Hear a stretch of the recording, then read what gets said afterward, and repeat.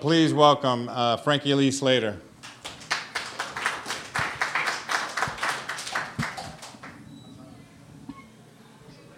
I've so enjoyed this monthly gathering. It's beautiful to see people I've met here and, look into the faces of people who love story and listen.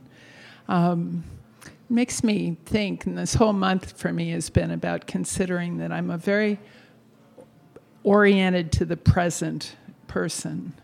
I live in a very large presence, but I don't really dig anticipation as an orientation to life. And in fact, when I looked up the Carly Simon song, it said anticipation is keeping her waiting, making her late, keeping her waiting. And I thought, yeah, it seems to me like the whole orientation of anticipation takes us out of the present in our society. Not that it must, but that it often does. Excuse me.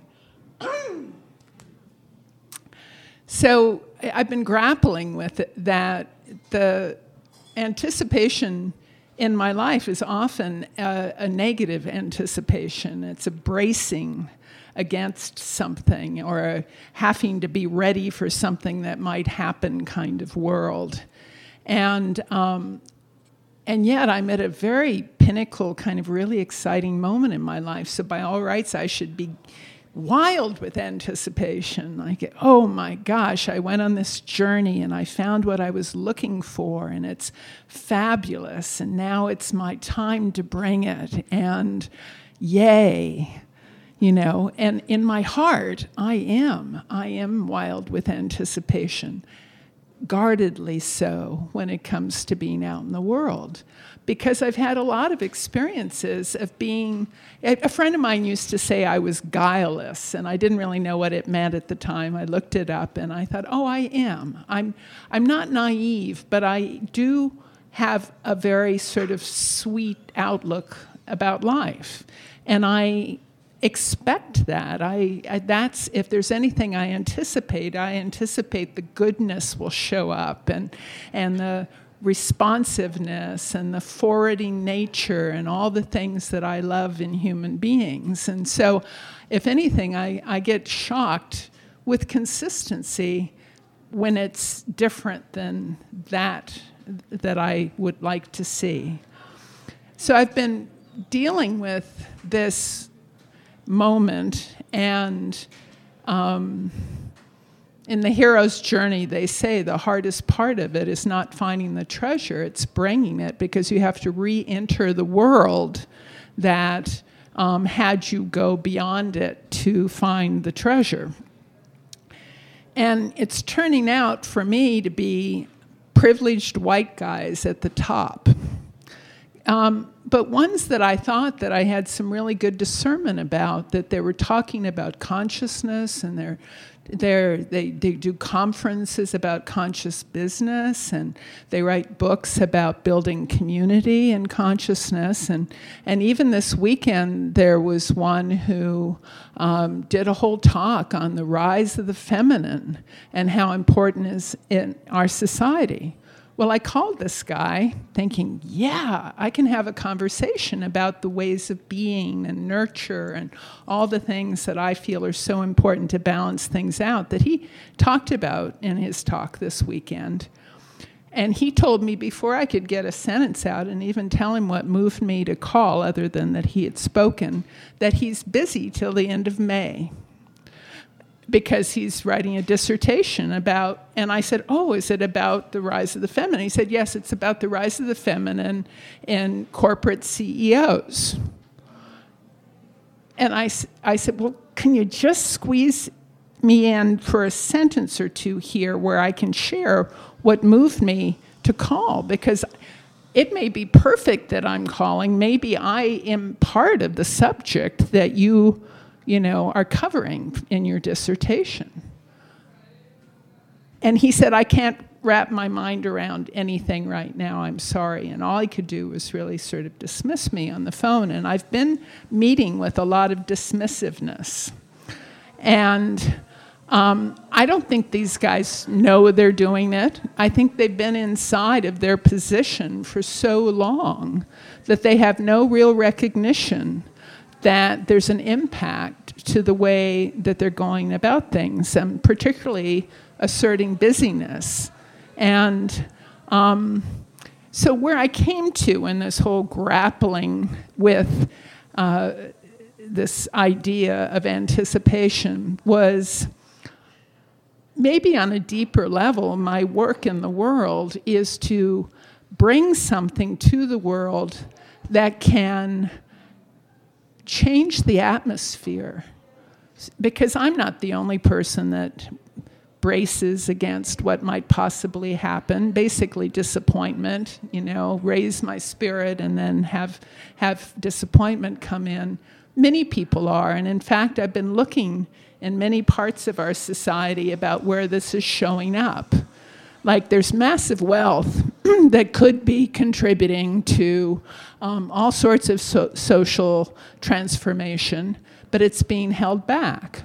Or there's all sorts of well-intended people who probably would be participating in things, but they got disappointed and dispirited at some point, and so they're leaning back in life. So how can I be a factor in people leaning in? How can we create a society and an environment and an atmosphere where people can feel great about anticipating things, great about getting their spirit up and going for it again? So that's one of the things that came out of this, my grappling with it personally. And then how could I transform it? How could I turn it around? The other thing is I thought about what Carly said in her song, about it's making me late, it's keeping me waiting. And I thought, well, this is sort of like, if I'm doing that, if I'm bracing, then maybe I'm keeping things from coming in. Maybe I'm actually what's in the way of it arriving in the moment. So today I made a bunch of calls. And I was like, maybe I'm too good at the idea of something being in the future rather than possible to be brought into the present now. And I'm glad I did. I feel like I've shied from being willful and been more in a place of willingness, which is about allowing things to come.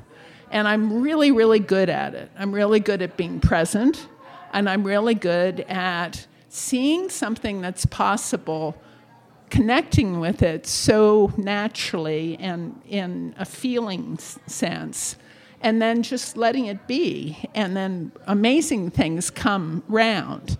Like this happened some years ago when I went to the home of a gentleman named Dr. John Lilly, who was a neuroscientist, a research scientist in cetacean, communications, whales and dolphins, neurology of the mind. And the very first time I went to his house and met him and his wife, Tony, I just was enamored with the way people were living their lives and the community atmosphere and all. And so I went out on the veranda and I just had this association that there was something about it that felt natural and right for me. And I said to myself, I wouldn't mind living in a place like this someday. And then it turned out that I got to know John. We both were at a whale and dolphin conference in Australia, and he got delivered to the place where I was staying in Sydney. And he offered for me to live at his house. And when I came back from Australia, he hooked up a motorhome to the front of the house, and I lived there. I could have lived there as long as I wanted to. I lived there for 9 months. So I'm really good at that part of it, and I share that a lot with people. And I think that anticipation can often be this sort of precision relationship with the present. That the one time in my life that I know anticipation really served me was when I was a varsity basketball player in high school. And I could anticipate where the ball was coming. I could anticipate where to place my body in space. but it was out of a recognition of something already being present that I was participating in. And I could anticipate on a relational level who I was in the mix of things.